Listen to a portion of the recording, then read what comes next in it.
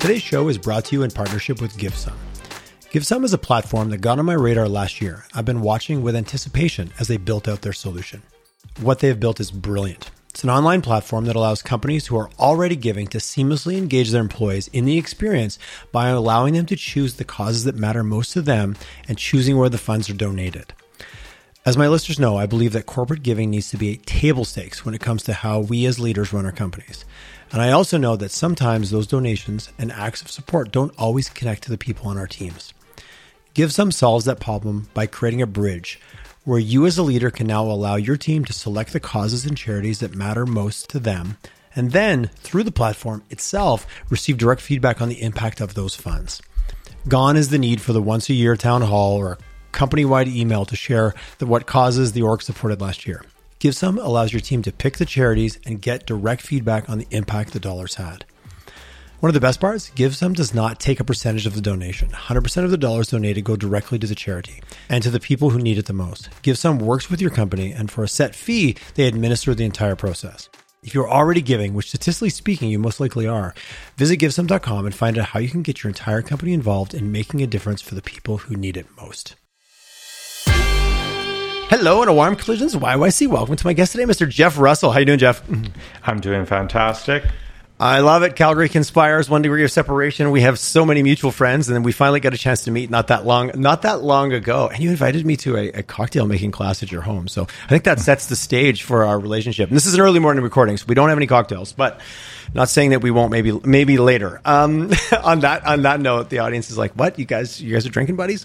No, absolutely not. We have some common interests, but more importantly, I got to meet Jeff around this cool book that he was writing, which we're going to get into. But let's give everybody a little window into your world. You're founder and CEO at Oak Ridge Financial Group, which I understand there's a portfolio of companies that hangs underneath that. But let's jump in the old pitch elevator and give us what's Oak Ridge Financial Group all about? What's your reason for being? And, kind of what keeps you busy day to day? And then we'll get into talking about this really cool book that you're working on.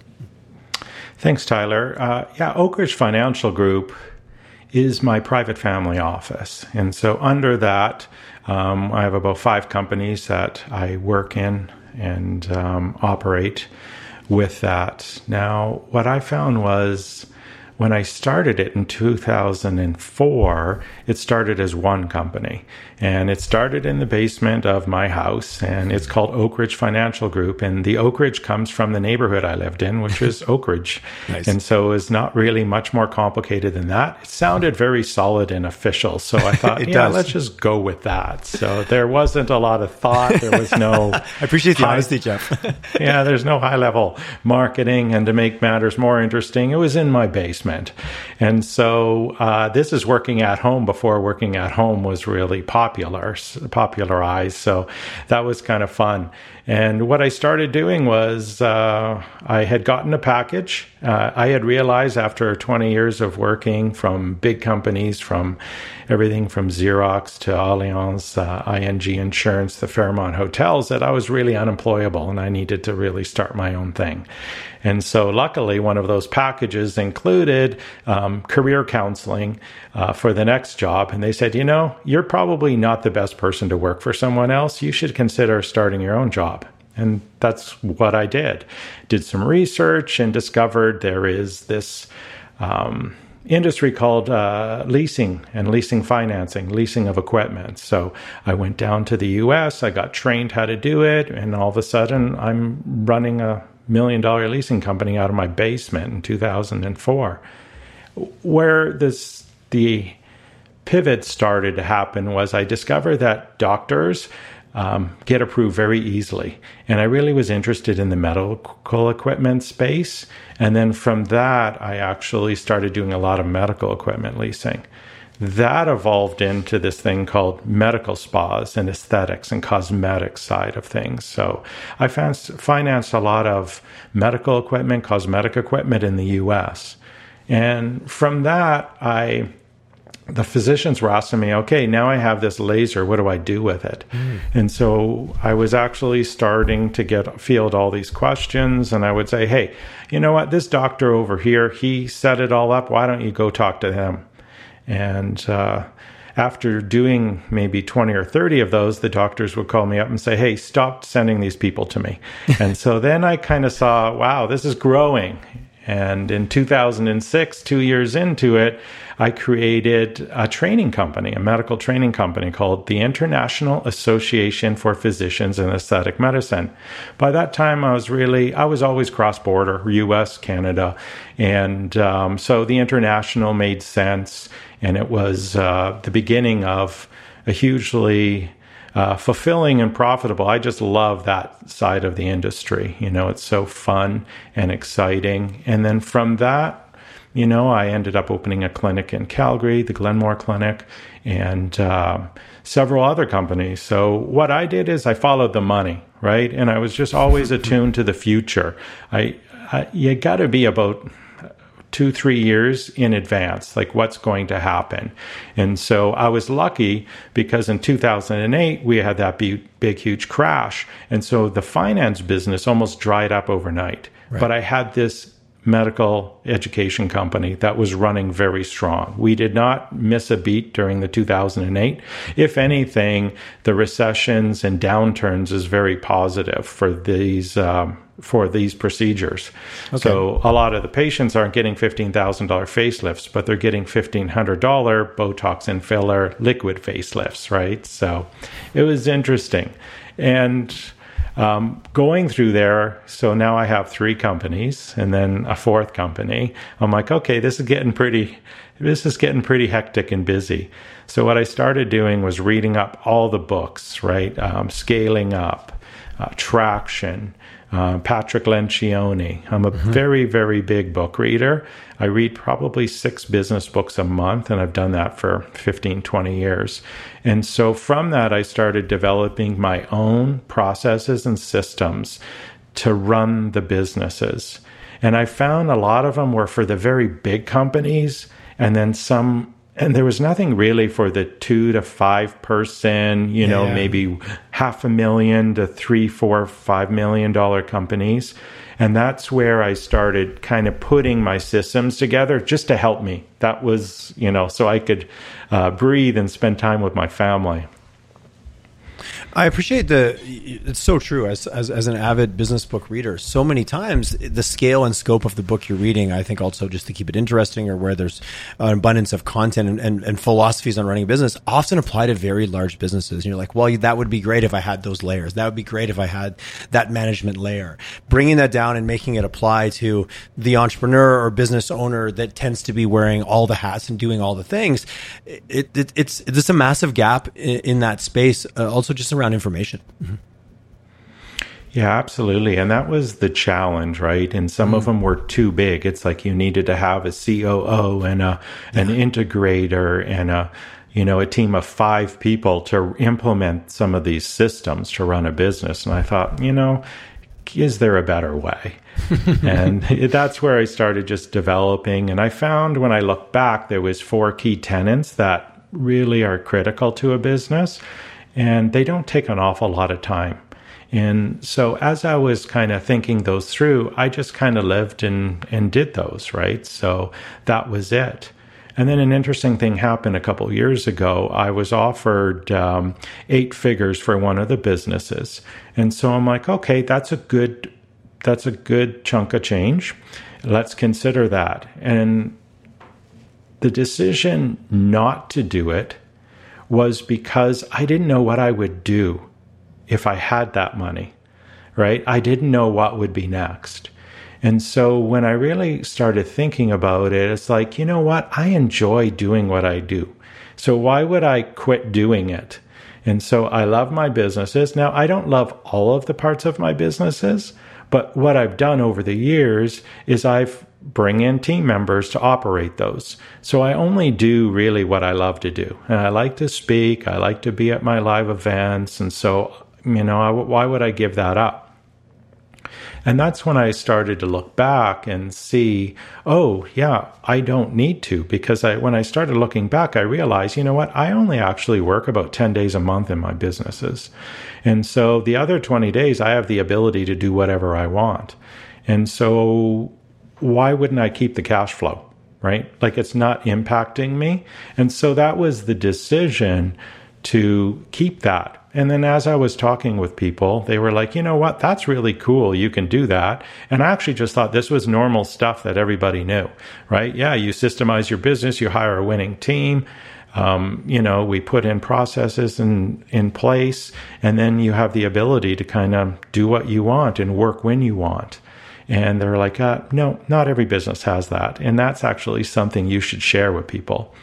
And I came up with a personal purpose statement probably 8-9 years ago. And it was, my purpose is to make a difference in people's lives by encouraging them to see beyond what they can see now by serving as their guide.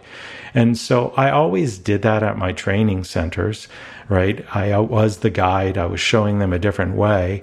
And with the new book, Fire Yourself First, that's what I'm trying to do here, is just be the guide, just to trigger a thought process that you can take your specifics of your business and start to kind of bring yourself out of the business. And so we all know we shouldn't be working in the business as much as on the business, but that's really hard to do sometimes. It is. And so I kind of have a little 4-step process that kind of gets people out of that way of thinking. Well, we'll get into that in a second. I'm curious. I love what you're saying, and you mentioned the 4 tenets, which we'll circle back on in a second. I don't want to miss that as I take notes to listen to you chat here. How much of that is the know-how to get to? Let's just use working in versus on. We'll just use those as the simple like two sides of the ledger. How much of it is I don't know how versus, in your experience, the beliefs around where sometimes value is created, where I feel value as an individual, where I found success before by rolling up my sleeves and just doing it. We can all read the books that give us the play of like, here's how to do it, but that's just not me, or that's not going to work for me. In your experience, how much is it? Where's the balance between that personal set of beliefs that maybe holds you back from doing it versus just the actual playbook of how to do it? That's more the logical kind of quantitative side versus often the qualitative side of being a messy human? Great question. And the first step is actually unearthing your personal why. And so that's tying into Simon Sinek, who kind of took it from, Stephen Covey, who took it from, it just goes back. I can see the first, finding your why in the 1920s, right? 1930s. You get back to read some of Napoleon Hill and some of those old, it's just all regurgitated versions of some of the original stuff, right? Absolutely. But it's solid because that's what triggered it, right? If you were, somebody came in and gave you this huge check and you were out, what would you do? Yeah. Okay. If you have no clue, then you need to work on that now. When you come and you figure out what your personal why is, and mine's to help others, then you can look at different ways of doing it. And all of a sudden, there's certain opportunities that arise that you never saw before because you were too close to your business. You were in the grinding it, that you just thought that was your fulfillment, but there's so much more. So really starting with why, which is, again, as you've said, decades, centuries old concept. But you're right. We can, I saw a meme the other day. It said, stop the glamorization of busy. I thought there was a lot of truth to that statement. We can get lost in our busy. Absolutely. Present company included. I have known to be lost in that before. And but look at all that I did. And you're like, did I just rearrange my desk 6 times, metaphorically speaking? So when you start working with individuals and like from a coaching, so would you consider yourself a coach? I know that's a loose word that gets thrown around pretty openly. You said guide a few times, and maybe I shouldn't even try to put coach in there because guide's a powerful word. Yeah, and I don't do like one-on-one coaching, but I love speaking in front of groups. So when I have my live events, people come to them and I give them everything I got. I hold nothing back. But I'm not a fan of doing the coaching. Yeah, right? No, I appreciate the honesty in that. So I'll coach you live, and that's what I'm trying to do in this book, right? Is kind of give you, I want to trigger you to start thinking outside the box and thinking differently. And from the perspective, do people, is it an aha moment? And because I've got, my audience is, you are speaking to the right audience right now. Busy people running businesses, management level, ownership level, all across the board. Is there like, yeah, that makes sense, but not for me? Or is there a get it? Or like, I'm assuming like any adoption cycle, there's people all over the curve, right? Yeah, and what you have to look at, this is the importance that a lot of people are missing, right? I even think if you're doing a startup right now, you need to think of these processes at the very beginning, right? And that's one of the things I like, right? When I'm doing my live medical training is teaching physicians how to open up their own private cosmetic practice. Okay, that's basically a startup, new business, hiring some people, offering some procedures. Now, I teach them this at the beginning, and I've been teaching it for 15 years. It's very important to start with the why and putting in processes at the very beginning. Now, you look at me, say you're at the back end of it, right? You've been running your business for 25 years, and you're ready to exit. So what's critical is, and we all know this, valuations greatly increase if you're not critical to the business. So you're actually doing your business a devaluing your business by being in the business too much. You're knocking multiples off the table for sure. Absolutely. Yeah. And so if there's one reason to do this is to increase your exit. And how many business owners, this is their retirement fund. Yeah. Right? It's not RSPs. It's not, savings. Their exit of their business is going to be what's going to help their generation and hopefully the next generation as well. So why would you take off potentially millions of dollars off your business valuation? Because you have an ego that feels that you need to be there. You just threw the big the white elf, the ego word. It plays such a part. It's such a motivator, and it's such a blinding factor. I believe ego is your biggest asset and your biggest adversary if you don't understand it or appreciate where it's coming from. Yeah, for sure. So it's so important to really take a look at and get your business into the point where it can run with or without you. And if you have an existing team already, an existing business, sometimes it is actually much more difficult because you now have to retrain your team to work without you. And so often when you start sitting back and auditing, you'll notice that your team won't do anything. Right? Because they're waiting for you. They're looking for you to make the final decision. Why? Because you've been doing it for 20 years. They're not going to change. You've taught them that. So what you created is what you got. And so there's a bit of a process needed to, give them the freedom to make the decisions themselves and also make some mistakes. Now, of course, you always want to watch your critical mistakes, right? Those critical numbers. And that's one of my other steps is, you got to have you got to know your numbers, right? The critical numbers for your business. And so I like to create dashboards for the owners and the senior leadership team where you have your KPIs or OKRs, whatever you're calling them, or a variation of both. That's what I've created. And then you know what your key numbers are. You want to be looking backwards and you always want to look forwards. But what a lot of business owners miss is they miss the winning numbers for the staff. And so your entry-level people, your different levels, they all need to have 2 to 3 key numbers that they know what winning looks like to them. And I like to call them scorecards, right? So the owners have dashboards or, like a dashboard of a car that shows the running of the business.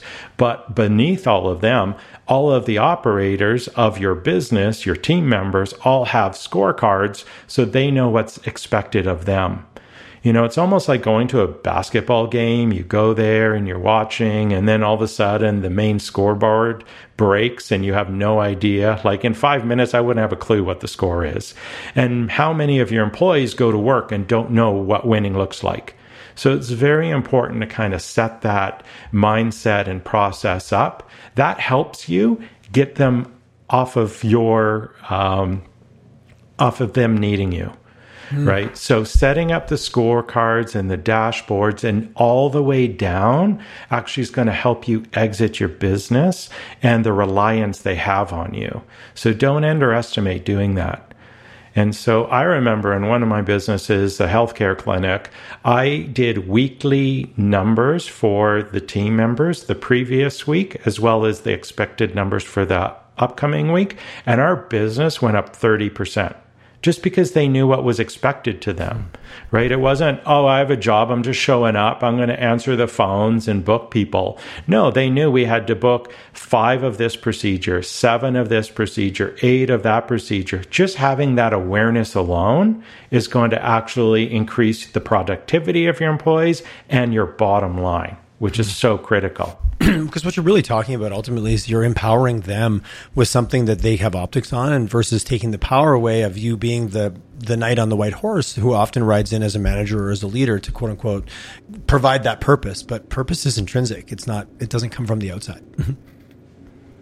Absolutely. So personal why was your number one. You said you've referenced 4 tenets, you've referenced 4 steps. Kind of let's work our way through. Is the second steps really knowing your numbers?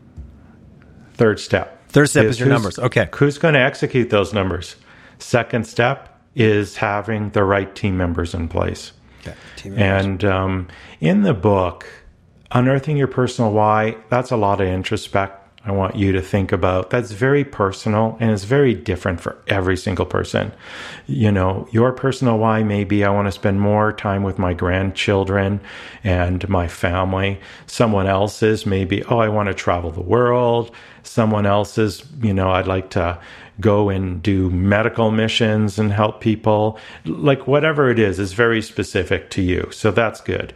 What's not really specific is you need to have a winning team so that you can walk away, right? If they're all reliant on you, then you have a problem.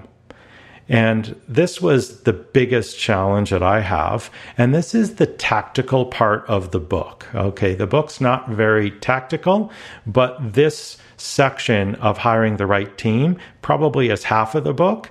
And it has a lot of specific details and things to follow. One of the things is we all know we need to hire A players. Everybody knows that, right? So why is an A player, but not all A players are the same, right? Some need a lot of guidance. Some come with batteries included and then they're ready to go, right? You just kind of give them some high level guidance and they're doing it and crushing it. So why do we have some people that are on Facebook all day as soon as you turn your face, and other people who would never even think of doing that? They want to actually make a difference.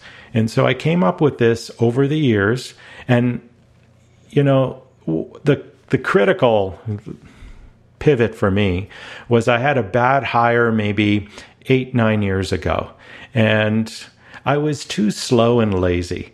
And so when I realized, you know, I probably realized he was a wrong fit 30-60 days, but I'm like, well, you know, but you know, the assessments say he's the right guy. He's telling me all the right stuff. He's doing everything that he's supposed to. Or saying, I should correct myself, he's saying everything he's supposed to, but he's actually not producing anything. And, you know, you can usually let someone go within 90 days and, you know, they're good to go.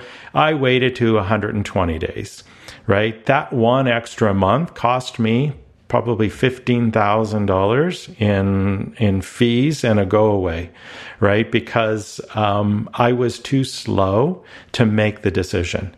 And when I look back, I'm like, why was this guy so bad? And I had actually brought in, he was a senior leadership COO level person. Oh, senior level. I had him interviewed by other presidents of companies here in town. And they're all like, yeah, this is the right guy. And then when I look back, I discovered that the manipulators, the liars, they're the most difficult to find because they're very good at the interview process. Yes. Right? Mm-hmm. They're very good at, you know, selling themselves to the point where it's like, do I really need to do the reference check? And reference check's another tough one, right? Like, cause you really want to know what they're like right now, but you can't just call their existing employer up and say, hey, how's so-and-so? Mm-hmm. And so there's a bit of a, you know, and their previous job was 8 years before that. So how accurate is that? So sometimes you use your gut. And that's a big mistake, right? Sometimes the gut will be right on certain things, but not everything. And that's where I created this 11-step hiring process. And just for example, I hired an EA 2 months ago. And so this is the environment. we're in right now. Everybody's looking for people. It's tough to find people. I had 380 applicants. Okay, so I'm like, okay, if I spent 30 seconds or a minute reviewing those, that would take up like almost my week, and I would be out of my 10 days, right? Yeah, completely. I couldn't work. And so one of the first steps is to have a question. And I always tell people, in your covering letter, address it to me and give me your salary range, right? Do I care about the salary range? I know what I'm paying. I always pay over, the usual. And that got me down to from 380-ish to about 60. So out of that, only 60 people cared enough to write me a cover letter or put my name in it, to whom it may concern, right? Delete. So what does an EA do? EA is your person who books your travel. They review your documents before they go out for a grammar. So they're kind of detail oriented is important. So if you couldn't even read the small detail that says, please address the cover letter to Jeff Russell, then I certainly don't trust you to do my travel booking. And so this 11 steps is key. And the other thing that is now, how do they know what winning looks like? And that's the third step, is dashboards and scorecards. So once you come up with their key numbers that all drive into your dashboard, that really helps you out. Do you find in your experience that there's a reluctance oftentimes? We're just going to touch on the hiring because I think it is so critical, and anyone who's been in business for any period of time has had the costly mishire. I do find, and certainly from even my early days in business to now, just the appreciation around the discipline of the role descriptions, the key results areas, the scorecard. Like, what I find, so many smaller companies, they're moving so quickly that they diminish, they don't give that enough value. They don't put time to put, and I don't mean role description for the sake of role description. I mean an actual understanding of what that person's doing. I always joke, it's next Wednesday at 10 in the morning. What are they expected to do, and how are we going to hold them accountable? I find in small to medium sized businesses, that's a corner that gets cut way too much. I'm not sure if it seems systemic in terms of a problem, in my opinion. Mm-hmm. Yeah, what I often see is people, they'll create an org chart, an organizational chart, right? And these are, I'm going to have a finance guy, I'm going to have a technology guy, I'm going to have sales, marketing. What I like to do is I like to create a process chart. So I outline everything that's done in the business. And if you want to systemize and get your business ready for exit, you need to have your processes down. So this is a normal step. And so really look back. So before I hired my EA, for example, I had an inventory of everything that I wanted them to do. Right? So that was the basis. Not like I want an EA to book travel, like just go look at a job posting, right? I want you to do this and do that. Like, it's very ambiguous. I got down to, and then the EA, when I got to the final stages, I actually sent them this. I'm like, this is going to be your day to day. Because when you're hiring someone, it's got to be a win for you, and it has to be a win for them. If it's uncomfortable for them and they don't want to do it, then I don't want to hire them. Right. So we're not setting anybody up for success. And that's, I believe exactly. The best interviews are mutual. They're assessing and understanding whether they want to come join your team. And you're like, if it's not mutual and there's a misbalance of power there, I think it actually, it hurts the long-term success of that role. Mm-hmm. And that's one of the challenges that I had too, was I have 3 steps when the hiring process for interview questions. And I'm always looking for culture number 1. Attitude, because I can't train that. If they have a history of learning new software packages quickly, then I can do that in the future. I'm sure they'll be able to do whatever's new, because the software we're using today probably is not going to be used in 2 or 3 years, right? So we're already training our staff. ChatGPT is part of every role's daily tasks, right? You will use it as a tool to help you. And so, if you're afraid of technology and afraid of learning new things, that's going to be a challenge. And in the book, I have actually a listing of all the questions I ask and why. I'll ask, did you find the place okay? Where I'm looking at is, how do they answer that? Is it like, oh yeah, no problem. I found a parking spot. I found a coffee shop, had a coffee, I arrived 15 minutes early. Or am I going to hear, oh, traffic was horrendous, right? There was an accident here and then I couldn't find parking. So sorry, I'm late. Okay. So are you a glass half full or a glass half empty person? Right? Is the weather always horrible or is it fantastic?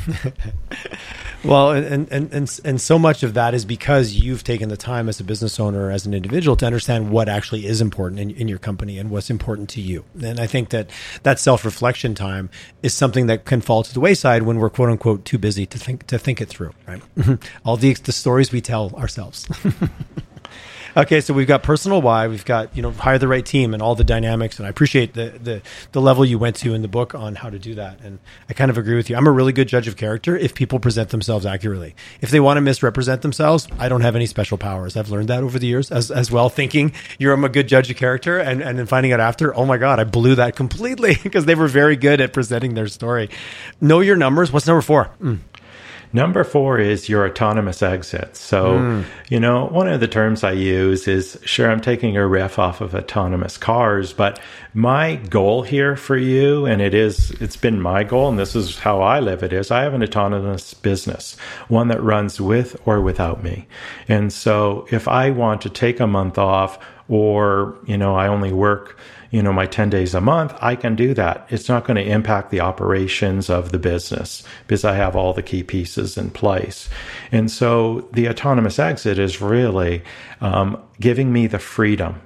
And so for me, and the reason I wrote this book was I want to give business owners the ability to choose whether they want to stay in their business and keep it forever or if they want to sell it. And often what happens is you're not ready to sell your business. How many of you have heard of people who've sold their business and are extremely unhappy? I have a friend who sold their business for $40 million and had opened up a family office, and that's great, but very, very unhappy, went through depression probably for a year or two after. So it's not a clear thing. So do you want to go through that? So sometimes that's what you think is next. So you don't sell your business and you want to stay in it because you feel that's what it is. And, this is kind of a crude metaphor, but I look at the businesses as an ATM, right? So if the business is going to run with or without you and produce cash, then you've got yourself an ATM. And when I evaluated that 8-figure exit, I looked at what my cash flow was and what the multiple was. And I'm like, you know what? If it's throwing off a couple of $1 million a year, by the time I'm done taxes and all the other stuff that has to do with it, the capital gains exemption's really nothing for Canadians when you're talking, 5, 6, 6, 7, 8 figures, right? Like your tax savings, like $150,000, right? Like, so it's when you're talking tens of millions, don't leave pennies on the floor here. Don't worry about those. And so that's not a big, so there's not a lot of benefits here. So when I looked at it, controlling it, and that's why I kind of shifted into the family office. So my family office is my retirement fund.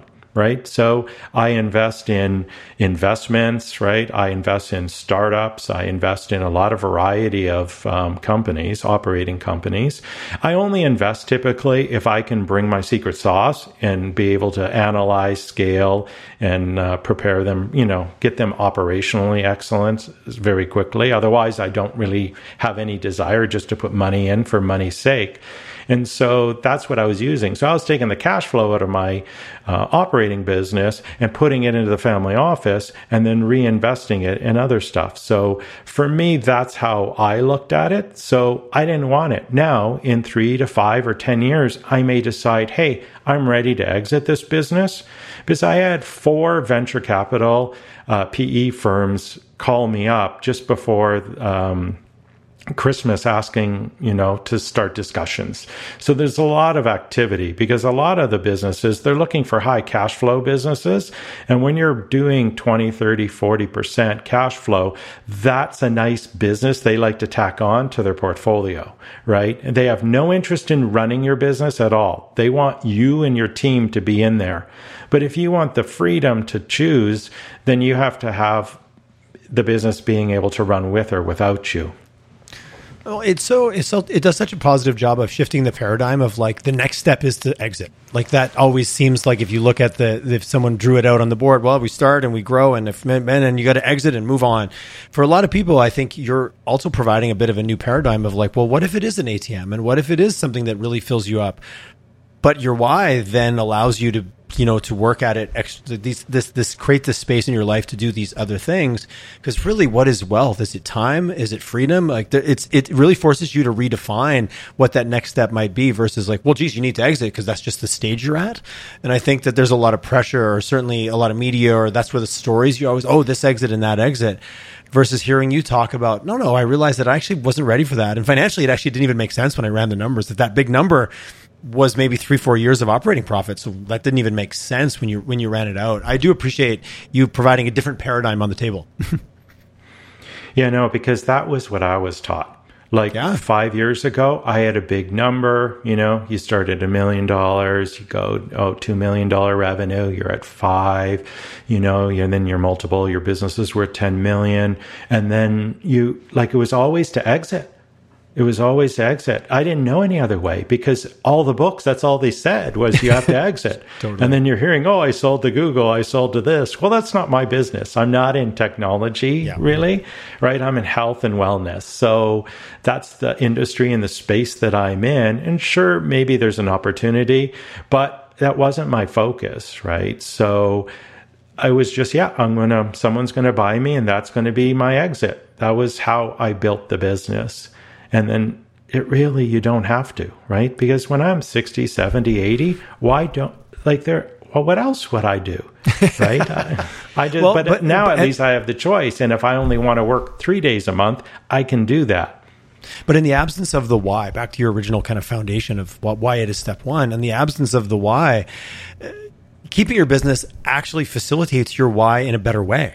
So that actually kind of answers that question immediately. If my why is this and this business allows me to do that, then selling it, I would have to then spool up a new way to execute on my why, considering my current environment allows me to do that. But so the North Star, the why, we all know about it, but I know a lot of business owners, just we call them humans, we don't kind of glamorize them as business owners, don't take the time to do that. And they struggle with it. You and I are both in an executive group. I've been in this conversation many, many times over the years with people that from the outside have quote unquote made it, but they still feel this need to drive and there's an angst and an uncomfortableness. And when you ask the why, the answer is just growth or profit margin or it's not really a why. It's just a thing. Yeah, because you have to go beyond that. And don't think that, hey, I'm going to go this weekend. I'm going to go to the mountains. I'm going to get an Airbnb or stay in a nice hotel. And you're going to come out of that with your why, right? My why probably took me 1.5 years, right, to come out with. So, but just start writing, right? I want you to go to the mountains, get out of your normal zone and do that. But don't have the expectation that you're going to have a final why. And I think I tweaked it for about 1.5 years until I actually have the same why I've had for 8 years. So it hasn't changed since then. And when I look at everything that I've done, I'm very congruent to it, right? I do live my why. And so that's why I won't invest in a business I can't add value to because it doesn't help me guide them, right? I have a lot of unique knowledge, right? I'm not, and specialized knowledge, and I want to give that and help people, right? So, but the people who want to be helped. Yes, that's a good asterisk. How often do you revisit you said you've had the same why for 8 years. Do you purposely take a time every year where you sit down and take a look at it? And am I still congruent? Is that consistent? Or is it something you're checking in on almost on the regular? I would say every week, right? It comes up every week. And, it comes up when I'm analyzing investment opportunities, right? I look at that. Is that congruent to my why?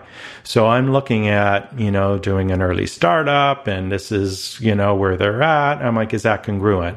Right? I have somebody else who wants me to throw money in a PE fund where I have no control and I have no ability to improve the valuation of that. It doesn't meet that requirement. Right? So then I won't. So you will find that if it's a true why, you will make decisions daily, and even in family and friends, right? You'll make that decision. Is this someone who enriches my life? So there are times where there's some people in your life that it's time to let them go, right? Like if you have dinner with someone and they drain you, then yeah, that's probably not a good relationship, right? It's tough and you don't sever it, but you do kind of want to detach yourself from that. Anything that doesn't bring you joy and energy. When I'm camping out on the why here because I think it's so important and it's a concept we're all aware of, but we can all learn more about. Do you start with focusing on why for your business versus why for, and again, they're not separate, but yet they are sometimes, but yet they're still together. The day blend, especially for the entrepreneur, the business owner, the leader. What is work life? What is balance? It's how you fit it all in sometimes. Do you recommend starting with it in relation to work and then biting it off one piece at a time? Or do you recommend looking at the whole person when you dive into the why? For me, I started with the business because that's kind of what I needed. I didn't even really think, to be honest, I didn't even think about me. Right? And I was just like, oh yeah, I got to do a why. And then I'm going to follow Toyota's 5 whys. And so that's a nice little exercise that I do. And I outline it in the book as well. But you can just Google Toyota's 5 whys. And whenever you're analyzing a problem at work or you're developing your why, I bring the senior leadership team together and we do the 5 whys. Right? What are we trying to do? Why are we in business? Who are we trying to help? What problem am I going to solve? Right? So, why should they care? Why should my customer care? Right? So that all helps develop the why for your business. And then I'm thinking, you know what? If you could do it for the business, this could be, maybe I should start doing this for personal. Because often when you're a smaller business, right, you're not a big, huge organization. The owner's vibe, personality sets the culture for the entire company, right? So you are the culture.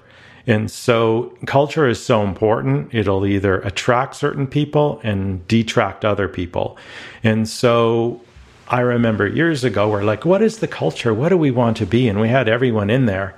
And then a brilliant owner of a big marketing firm in Nashville told me, you know what? You're the culture, right?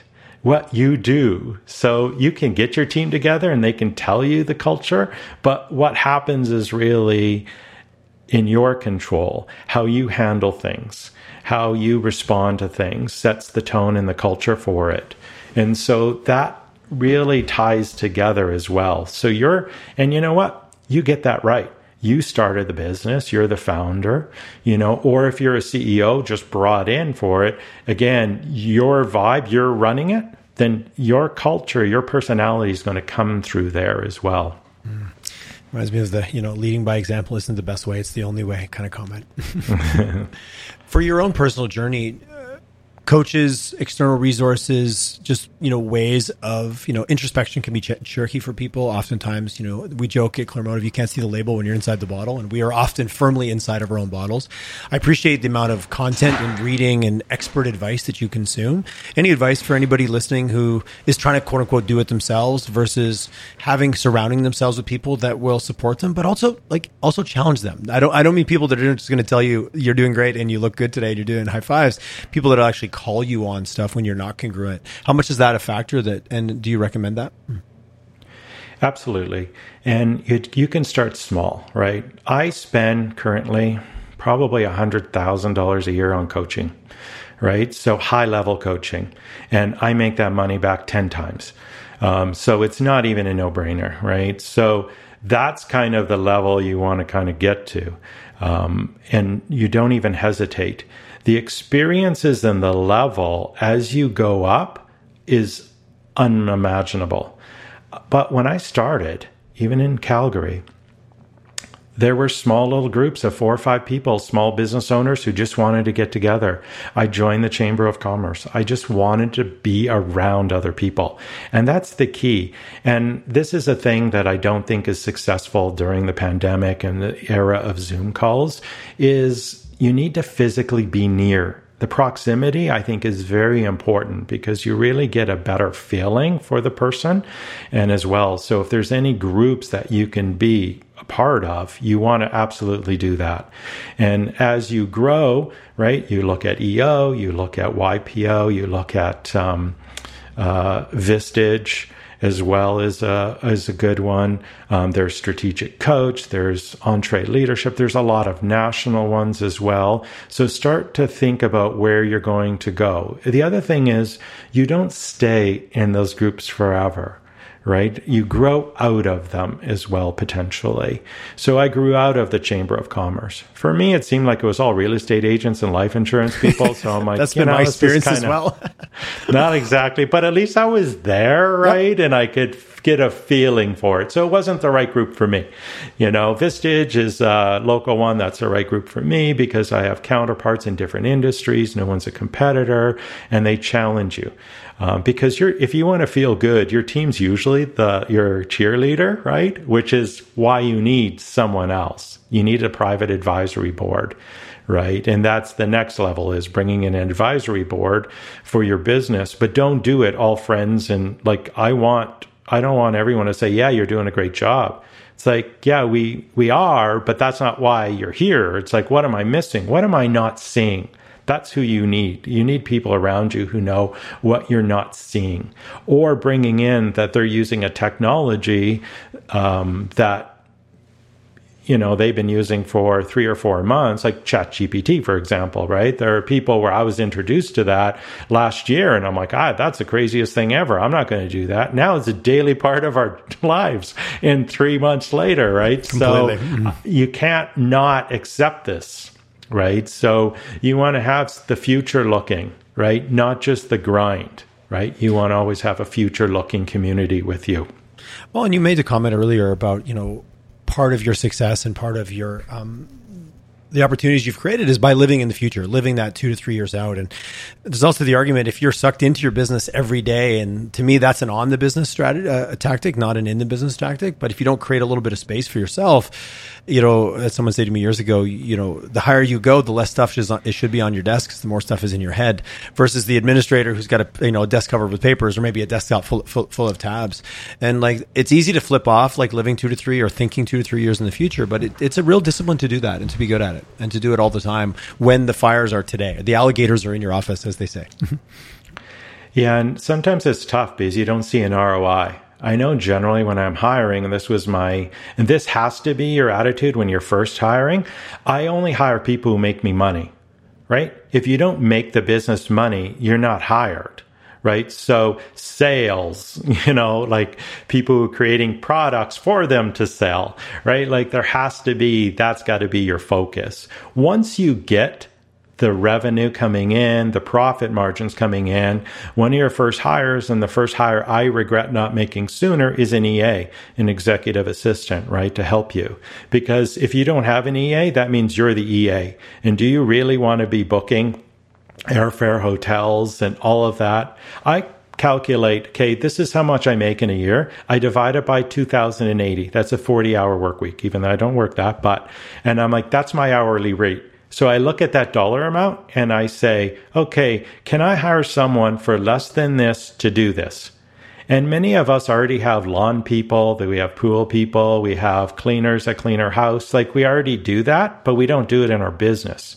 So if they can free you up so that you can think forward, that's the only way. Because if you're not growing, you're actually dying. Right? It's kind of like inflation. There is no staying still. I agree. Yeah, exactly. You have to be thinking forward, or something could get you, right? And we're seeing a lot of industries that didn't adapt during COVID, didn't make it. Yeah. And others are having the best years of their lives, the best growth they've ever had.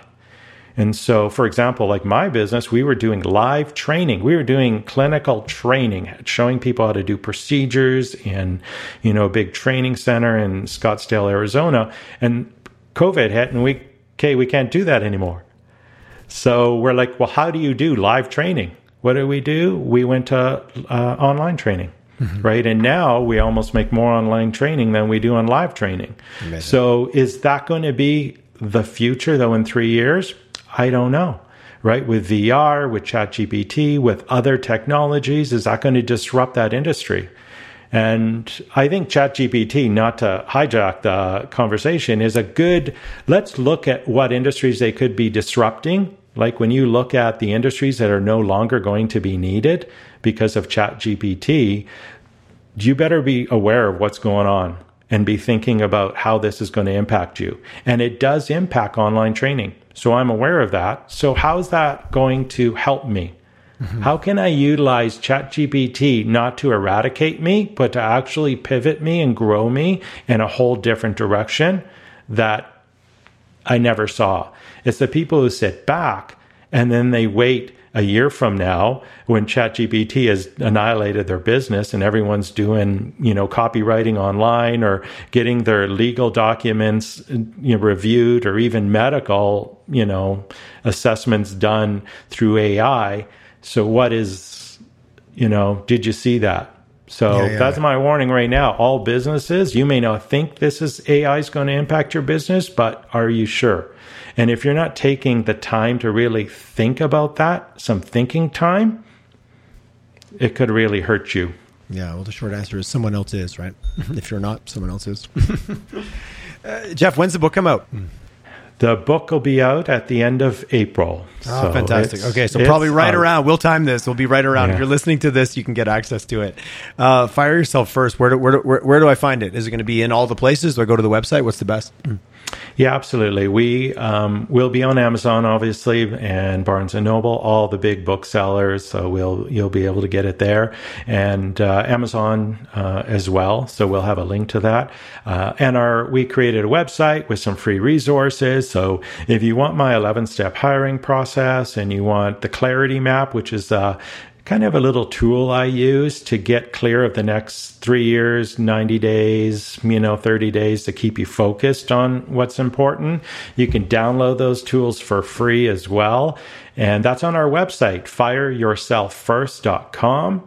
And if you click the About, you can connect with me as well. So if you have any questions or something you want to discuss, hey, hit me up on there as well. And that's www.fireyourselffirst.com. I'm on there right now, live and ready to rock. Get your pre-orders in. Are you going on a bit of a tour on this one? Are you going to how hard are you going to push this thing? I'll be doing a big launch. Well, we have a launch party coming up on April 28th, which is the official launch date of the book. And then in June, we have a big launch as well in Scottsdale. And I'll be around, right? I've already have a lot of different industries that are interested in this, which is interesting. Like even in the review of the book, right? The franchise industry is interested because the most successful franchisees are ones who have multiple locations, and they have to think them. And the biggest issue a franchisor has, getting people thinking out of that, this is a job. You have one location, you have a job. You have 5 locations, you've got a business. And even the insurance industry as well, financial planning industry as well. They have their book of business. They've got to start hiring and growing. So it's quite interesting, the breadth of the topic.